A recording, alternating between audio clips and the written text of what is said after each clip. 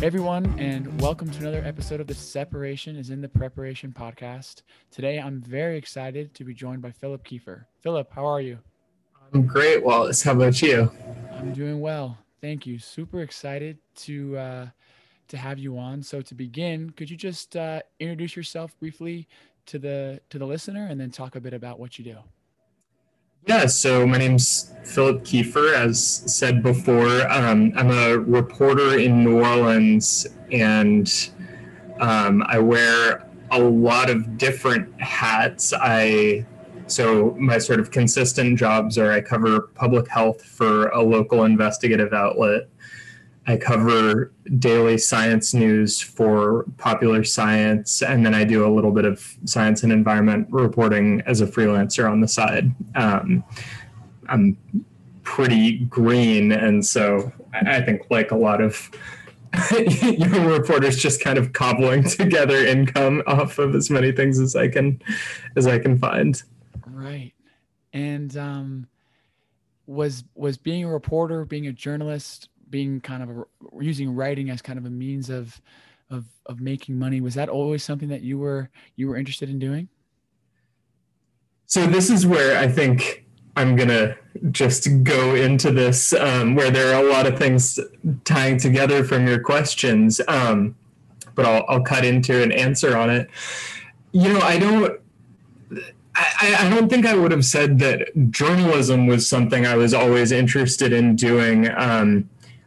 I always liked writing, and I always liked listening to journalism. Like, I wrote my college admissions essay about Radiolab, which feels really trite in some ways now, but I never really connected those two things. It was like, oh, I kind of like the sort of storytelling, fantasy element of writing when I was in middle school. And I liked the sort of wondrousness of science reporting, but it never clicked that, oh, you can be someone who does that thing. But then in college, I started off as just thinking that I wanted to do science broadly. I didn't really know what that meant, but I was like, oh, I like science journalism, so I should do science. So I did chemistry, and then I majored in math because I was like, this is something that gives you a little window into all of the sciences. But none of that totally clicked. And then at some point, my junior year, I took a course with someone who was a journalist and had done a bunch of science reporting. And just sort of having that model was like a light bulb. I was like, oh, I don't actually like doing science that much, but there is a viable career here in doing the thing that I really like, which is hearing about science and sort of digesting it and talking to scientists about what they do. Yeah. No, I mean, I certainly don't have the reporting experience that you do, but even just with the little brief amount of time I've been doing this podcast, it really is a really cool kind of role to have, where you can sort of dip your toes into all these different, I guess, bodies of water, for lack of a better metaphor, and learn little things about all these different things that might be interesting to you. So when you, I guess, tried to make the jump to becoming a reporter, were you trying to sort of hone in intentionally on that sort of science niche, or was it just kind of like, sort of, you mentioned anything that you could sort of get your hands on? I definitely knew, or I don't know if I would say knew. I think when I graduated, I sort of had this idea in my head, like, oh, okay, journalism was something that I found very attractive out of this one class. Science journalism obviously seems like what interests me about that, but I don't totally know if that's attainable. Obviously, it's a field that's contracted by, we've lost like 50% of the print reporters in the US over the last 15 years. So I was kind of figuring that, I don't know, I really don't have a great memory of what my sort of long-term vision was. But what I did was I became a communications intern for an ecology lab, one of the branches of the Smithsonian. And so I was communicating with reporters and kind of putting together material about the research that scientists were doing, and really just getting to hang out with scientists and kind of learn how they talked about their research. And then I kind of bootstrapped that into doing some freelancing on the advice of another Lakeside grad, Susie Nielsen, who's now a reporter at the San Francisco Chronicle. And then I bootstrapped that into an internship at a city magazine, which obviously was not science reporting at all. But I think you're going to ask about this later, but there's this very much sort of this veil over the process of pitching and getting into a publication, especially in sort of the magazine world. It's really, really arcane feeling. So I did this city magazine thing at the Seattle Met in Seattle, obviously. And then sort of from there, like moved myself further and further into what felt like long-term jobs. Yeah, that was a little bit meandery, but it's really cool to kind of, I guess, hear about the path that you took, and you touched on a little bit there, and I think it'd be great to sort of get into a little bit more. Can you talk about, I mean, based on your past experiences, based on kind of how you're pitching stories now, how do you sort of try and package things? Because I imagine you gravitate towards stories that are inherently interesting to you, right? But your interests may not necessarily align directly with your editor or the person who's in charge of putting out content for the publication. How do you kind of try and package what is something that you're kind of inspired to write about in a way that can, I guess, allow you to pick it up for whatever publication you're writing for? Well, I feel like part of it is just knowing when to drop an idea. Like there are tons of things that I find really interesting, but that I now know are not, at least in the moment right now, going to be stories. And so part of it is just knowing when something is both interesting to me and likely to be interesting to an editor. And obviously that's going to depend a ton on the actual publication, like what I think is going to be interesting to an editor. But I mean, the unifying thing that people, or the distinction that I've heard made, actually, no. So the thing that drives a lot of long form reporting is you have a character, or you literally have a story to tell with a beginning, middle, and end, you know. Mm-hmm. Somebody encounters a problem and here's how they solve the problem. So if you can find that, that's like a very good sign that there is actually a story there. And the way I've heard sort of story ideation described that I really like is, you know, some people start with a topic and then go mining for gold. It's like, I'm interested in deep ocean mining, or I don't know, something I'm interested in right now is like non-Western farming practices in the Americas. And then you go looking for a character or a narrative to hang that idea on. And then the other way of approaching sort of putting together a compelling story would be you start with a character and then you sort of build outward from there. Like, what's the larger resonance of this thing? But that tends to be the two elements that I'm kind of looking for, right? Is like some kind of plot with scenes, with a beginning, with a problem, and this larger resonance. And I think it's that resonance that gets more tailored to the publication, right? It's like, if it's Outside Magazine, then it's probably something about how people relate to outdoor recreation and public lands. Mm-hmm. You know, if it's National Geographic, it's probably something more about the state of science, although my own reporting there has not been that. But, you know, something along those lines. Right. And is that process of finding the plot, finding a character, finding something that is going to have a larger resonance, is that pretty consistent for you? I mean, maybe we can sort of just dive in a little bit to sort of how you try and break down, like you need to have a story. What's your process of trying to find it? I think I can probably speak to that best in the context of the public health reporting I'm doing right now, because a lot of that work is like, hey, I'm hearing that there are these issues with, I don't know, in one instance, the potential long-term prospects of an emergency feeding program in the city, or maybe,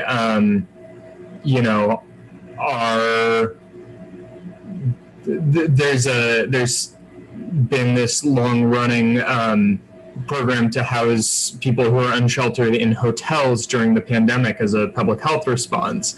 And so in those cases, it's like, okay, who do I find who can sort of humanize this policy question? And that basically looks like going to often the advocates and activists who are sort of telling me about this issue in the first place and being like, okay, who are you hearing about it from? Like, what made you pay attention to that? And those are usually individual people's stories who probably want to share them with a reporter as well.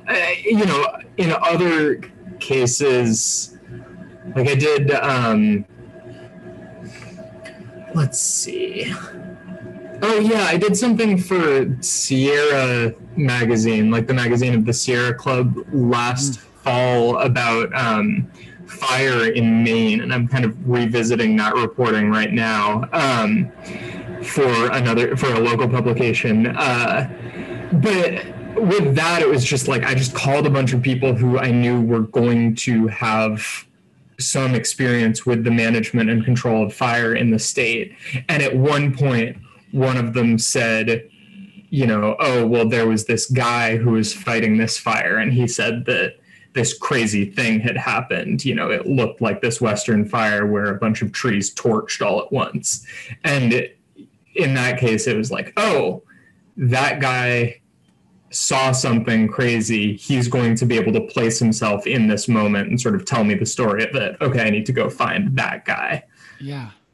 No, I mean, I'm glad that you brought that up, because I was actually just reading that article about the main fires that you wrote before we hopped on this call, and it's a great example of kind of the process that you've been describing, right? Where you have found this individual with this experience, and you're able to kind of place his first person narrative of the situation onto a larger kind of platform so that everyone else can experience it.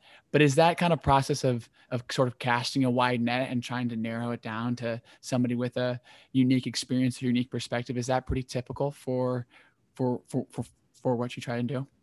I mean, I think it's typical for me. Definitely would not be how other reporters approach it. I definitely have a little bit too much of the sort of cerebral, like, ooh, I'm interested in the abstract tension in this thing.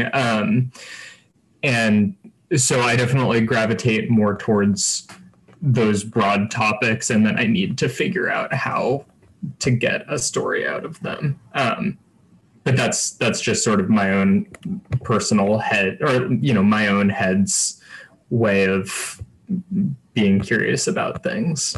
Right. Yeah, no, that definitely makes sense. But are there situations as well where, like, for instance, for the outlet that you're working with in New Orleans, I recently read a piece you did about sort of the implications of potential issues with the Johnson & Johnson vaccine. Is that a situation where, like, look, this is something that's kind of nationwide news. We have people in our city who are getting this vaccine. Go cover this specific thing. Yeah, and I do a lot more daily news reporting for The Lens too, that publication in New Orleans. And so in that case, it is much more like, I guess I would say I do two things for The Lens. So I do these enterprise stories that are more like magazine-y things, where there's you're telling this two-layer story of like, here's a person and here's the context that they're illustrating and occupying, and here's why that's a big deal. And then I just do daily news stuff, and That, yeah, I feel less well equipped to describe like news sense in that context because I really only started doing work for them, I don't know, 8 months ago. I don't feel as well versed in it, but yeah, there it was like, oh my God, the Johnson & Johnson vaccine is paused. I go to press conferences, I go to vaccination events, I talk to vaccine providers, I talk to public health officials. So I just sort of have been in the context. In that case, I had also been talking a ton about hesitancy and access with local experts and officials. And so I knew that all of them had been saying, hey, the Johnson & Johnson vaccine is the way that we're going to overcome, especially these access barriers. And so, we're a smaller outlet. The Times Picayune is the sort of big daily paper down here. So generally I need to, when there's sort of a big state or nationwide story on something, I need to have my own angle on it. And in this case, it was like, yeah, I know exactly why the Johnson & Johnson vaccine or what role it's expected to play in vaccine outreach. So let's talk to people about how this decision is going to affect that specific work. Yeah, no, that's really cool. And I think I guess I'd love to hear you talk a little bit more about having to find like a different angle if it's a popular story that's been covered in outlets that are larger in your area. Like, do you have to sort of get creative with how you cover it, or find like a different perspective to tell those stories from? Always. I mean, I like to, but sometimes it's just like, yeah, we're going back to phase whatever, or, there's just some big news that I'm going to be covering. And, we want to be sort of making sure that we are a source that people can go to for information on breaking news. So that means covering the same stories as other people in a lot of cases. But I think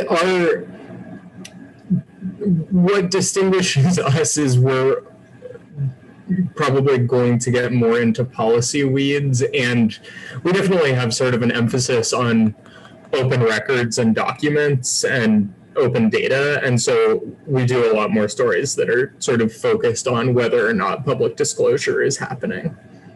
Right. Okay. That makes sense.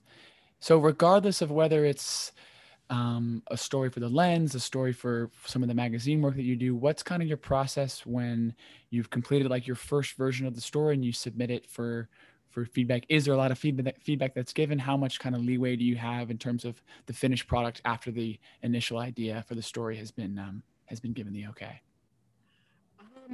It really depends. I mean, with daily news stuff, the process is generally a lot quicker. It's, there's line edits. In the work I do for Popular Science, sometimes there's sort of a little bit of rearranging of paragraphs or something, but generally not a hard rewrite, partly because news just has a little bit more of a set flow to it, right? It's, you're trying to sort of pack the most important information up top and then sort of add context as you go. And so it's easy, or the structure is sort of less integral to the story. And so edits after the first draft I file are much more like line edity. Yeah, I mean, it can really, really depend. In stuff I'm working for Outside and Sierra right now, it's much more like edits have dragged on for months. And that can be both, more reporting needs to go into this place, or, we need to move this whole idea up higher so that other stuff can build on it later or can refer back to it later.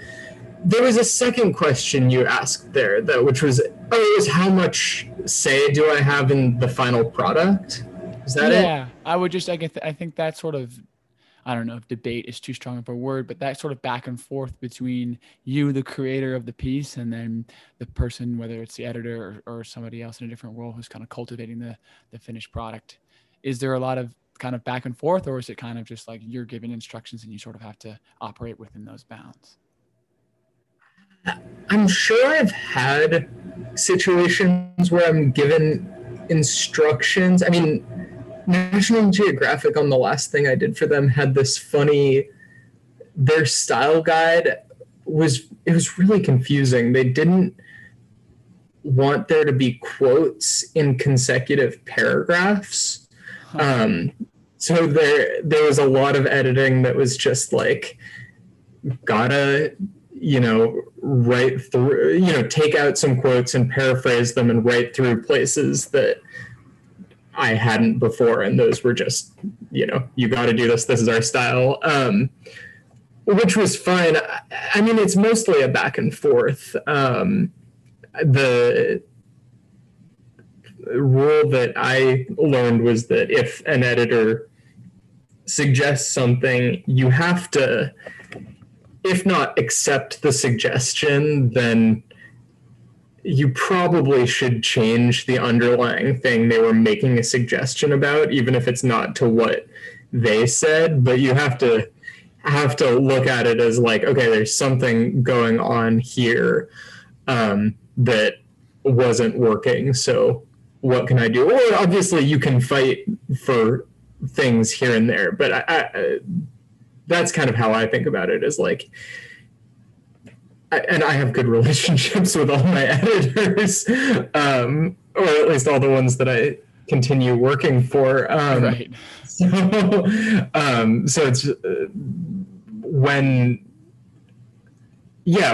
somebody makes a suggestion on a line or a phrase, I'm going to do something differently. Even if it's not exactly what they suggested. But for the most part, editors are also like, here, I've made a suggestion here, but you can tweak this to get it in your own words. And that's great. Okay.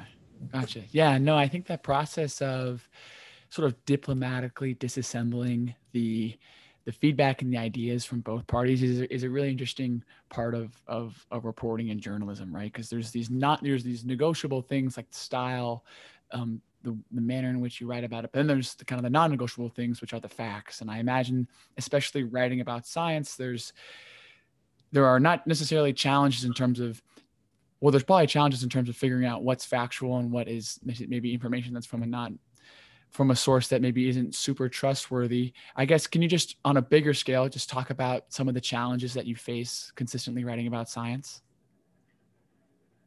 Yeah, let's see. Well, actually, to that point about, making sure things are factual, I guess that's the other thing, is like, the places where I am most likely to say, no, we can't make this edit, is when something is phrased in a particular finicky way for the sake of accuracy. But like, in that case, there is a good concrete reason that I can point to about it. And that's something that comes out of a lot of my internship and fellowship responsibilities for being a fact checker, which is just like, go through somebody else's story and you literally re-report the whole thing and make sure that all the details are right. So that's kind of the background on that. Consistent challenges in reporting on science. I mean, scientists lots of scientists who I love, and I just find it such a pleasure to get to talk to scientists all day. But plenty of people have a lot of precision in how they talk about their research, and a lot of wariness about it being phrased in any other way than they describe it. So sort of getting someone to talk extemporaneously about a field that they really are in the particulars of can be really challenging. And kind of to that same point, I, so one of the sort of cornerstone media ethics is you don't show unpublished work to a source. So you don't, except in rare circumstances. I think it's actually more acceptable in science writing because there are all these specifics. And, I've run individual lines about like a legal issue past a lawyer before and said, is this right? Because there just is a much more concrete, yes, this is correct, no, this is not correct, embedded in the specific phrasing. But so in general, can't send a whole cloth draft to a source, and a lot of people ask for that. And that's always just sort of an awkward thing to navigate, to say, can't send you the whole document. I can come back and do sort of a quick and dirty fact check with you about this thing, but I know you're going to want to change a lot of quotes in very fiddly ways, which make sense to you, but that quote is fine. People will understand that you are talking extemporaneously and you are not, misrepresenting your entire fields. It's going to be okay. So that's kind of the interpersonal challenge that comes up a lot in writing on research. Yeah. No, I mean, I imagine especially in the context of the last kind of 14, 15 months where there has been this kind of widespread doubt about the validity or invalidity of certain claims made about science. And you kind of touched on the responsibility that individual scientists feel to represent the facts, represent the science, represent their brand, their specific niche of the science in a positive way. Do you ever kind of encounter situations where you're getting information from a scientist that, while correct and valid and important to the layperson, would be kind of inaccessible? And then how I guess I'm curious how you sort of, I don't know if distilling it is the right word, but how you kind of take complex concepts and bring them to a place where it can be accessible not only to experts in that particular field. Well,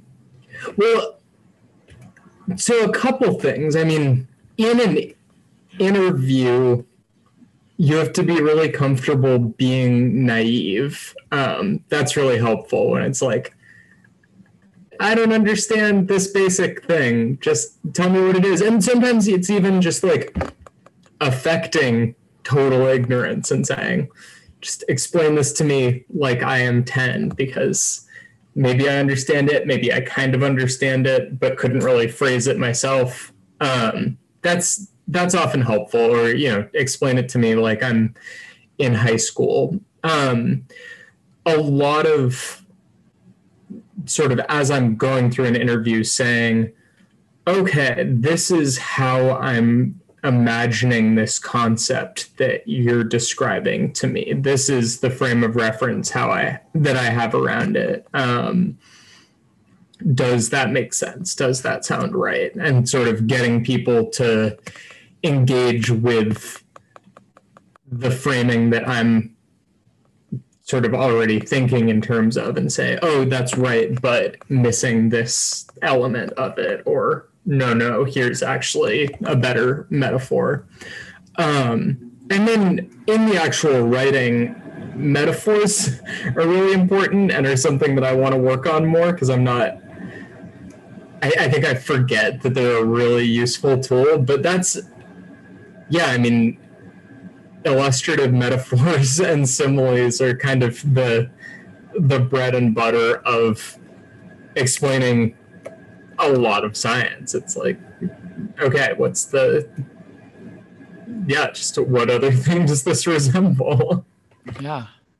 No, I mean, I think like kind of on that note, I imagine there's in sort of that metaphor creation process, is there kind of a sense of responsibility that you feel to kind of make these ideas accessible to people, not only for their own personal gain, but for the the betterment of society as a whole. Like a great example is the piece you wrote recently about wasps, right? And there's this misconception that wasps are bad or people have wasp traps, but you kind of, while acknowledging that certain types of wasps can sting you and can be problematic or cause issues, you also paint them as these important predators in terms of insect control, but also their wider role in terms of pollination, especially for specific species of plants that only work with wasps. I get that's kind of me rambling there about your work, but is there a broader sense of, look, this is not only about me and the person who's reading it, but this is about people taking this information and actually using it?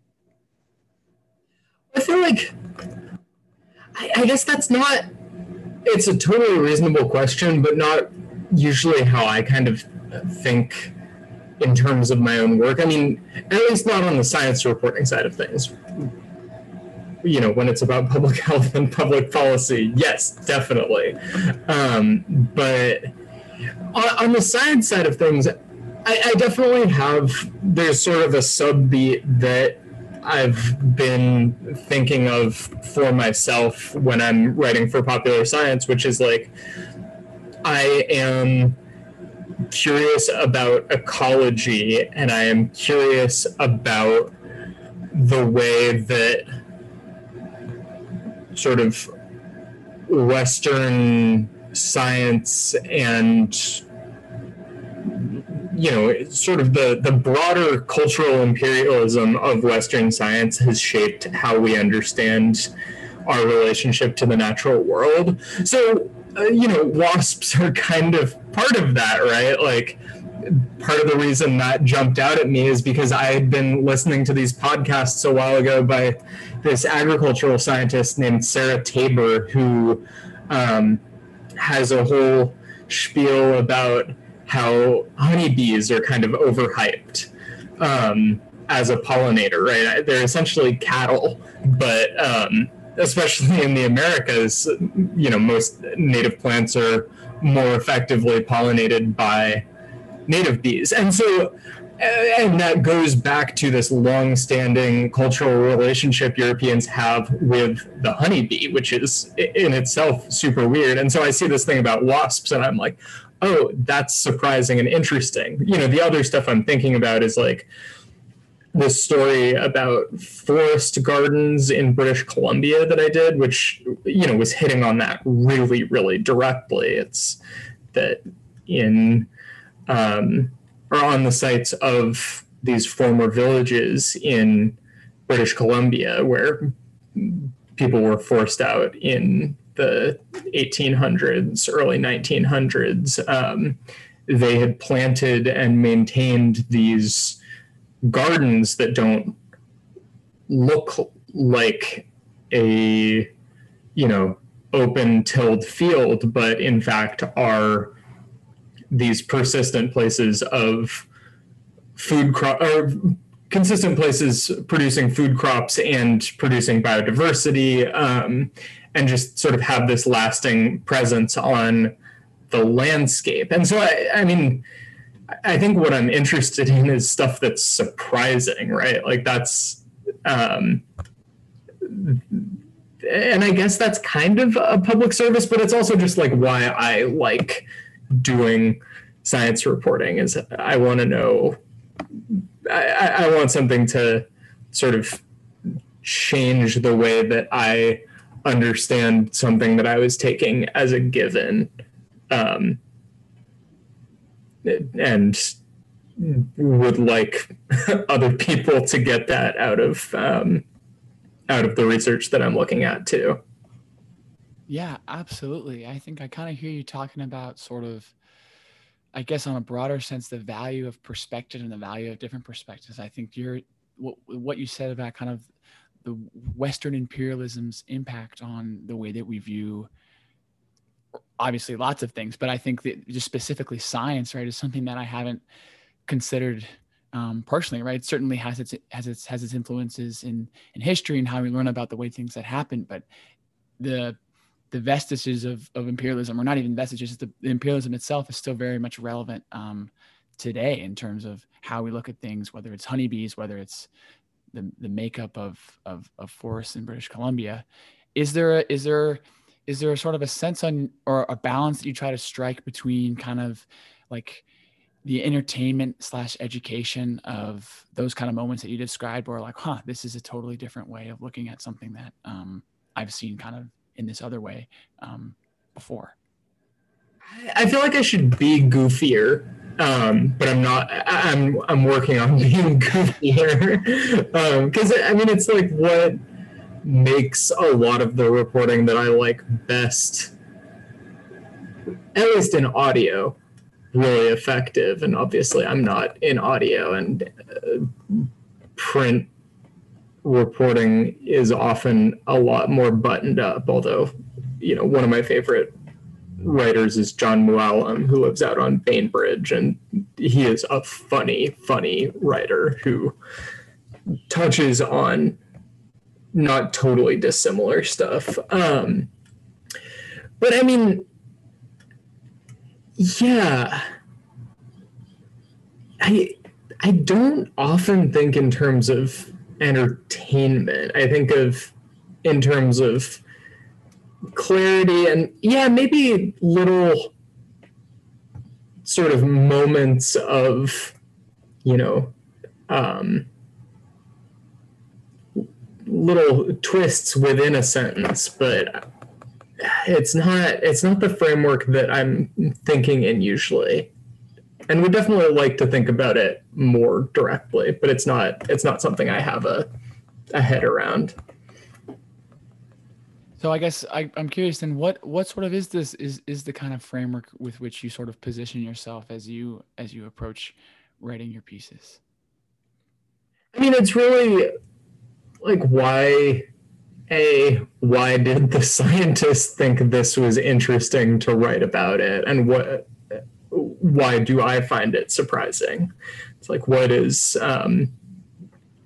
startling about this, and I think really starting with what the scientist finds surprising about it is kind of the important part, because in a lot of cases, especially when I'm writing about a paper that's in Science or Nature or PNAS or PLOS One, one of the leading journals that are really hard to get into and a lot of scientists get into only infrequently, asking just like, why was this, why do you think this was a Nature paper? Why did the editors take it? Is usually a really good way of getting someone to zoom out and say, here's why this is a significant issue. Yeah, no, that's really well said. Yeah, and also really interesting. I think one thing that you touched on at the beginning of our conversation was this. I think you said 50% of in-print reporters are no longer reporting. And I can't remember from how many years ago you said that was, but there's certainly a transition in journalism from being paper-based to, I think, eventually probably 100% online. Do you see, I mean, are there ramifications, be it positive or negative, of that transition? Not really. I mean, not really beyond the sort of broad scale societal negatives of everything being online. Just right. It's harder to contextualize things. It's harder to focus your attention on them. I still would rather read, especially long form journalism, in print because it's easier to pay attention to. But that's more of a broader contextual thing than about journalism specifically. I mean, I think the real issue is just that a lot of people have lost their jobs, and the transition to, the bigger issue is just that there are not as many publications employing as many reporters now as there were 2 years ago even, but especially 20 years ago. And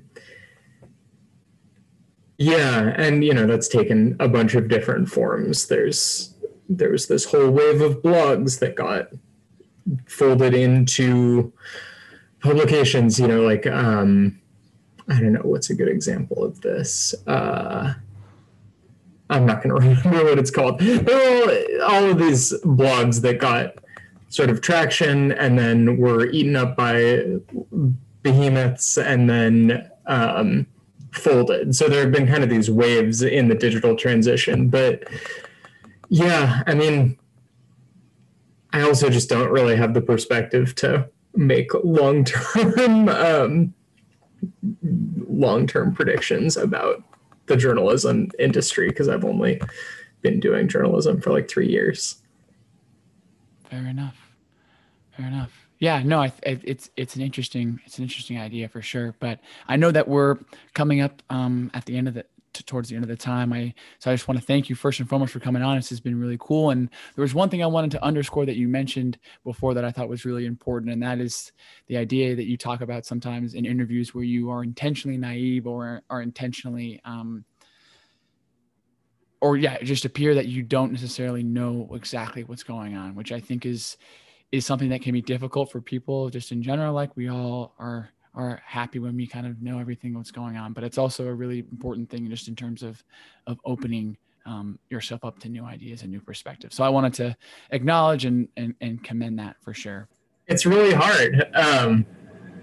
Yeah, and it's something I'm still working on, but I think it's probably the situation where I'm thinking most actively about a reader is in that conversation saying, okay, what is someone else going to need to know from this conversation? Yeah, absolutely. Yeah, no, that was awesome for sure. And this whole conversation has been super, super great. So I'm very happy that we could make it happen. Philip, thanks so much for taking the time. Yeah, really appreciate it. Good to talk to you, Willis. Likewise. Thanks for listening to this episode of the Separation is in the Preparation podcast. If you found it valuable, please do what you can to share it with others. As always, you can connect with us on Instagram at @thesep_is_in_the_prep, or if you'd like to reach out to me directly, I can be found on all social media platforms under the handle @wallaps11. Thanks, and take care.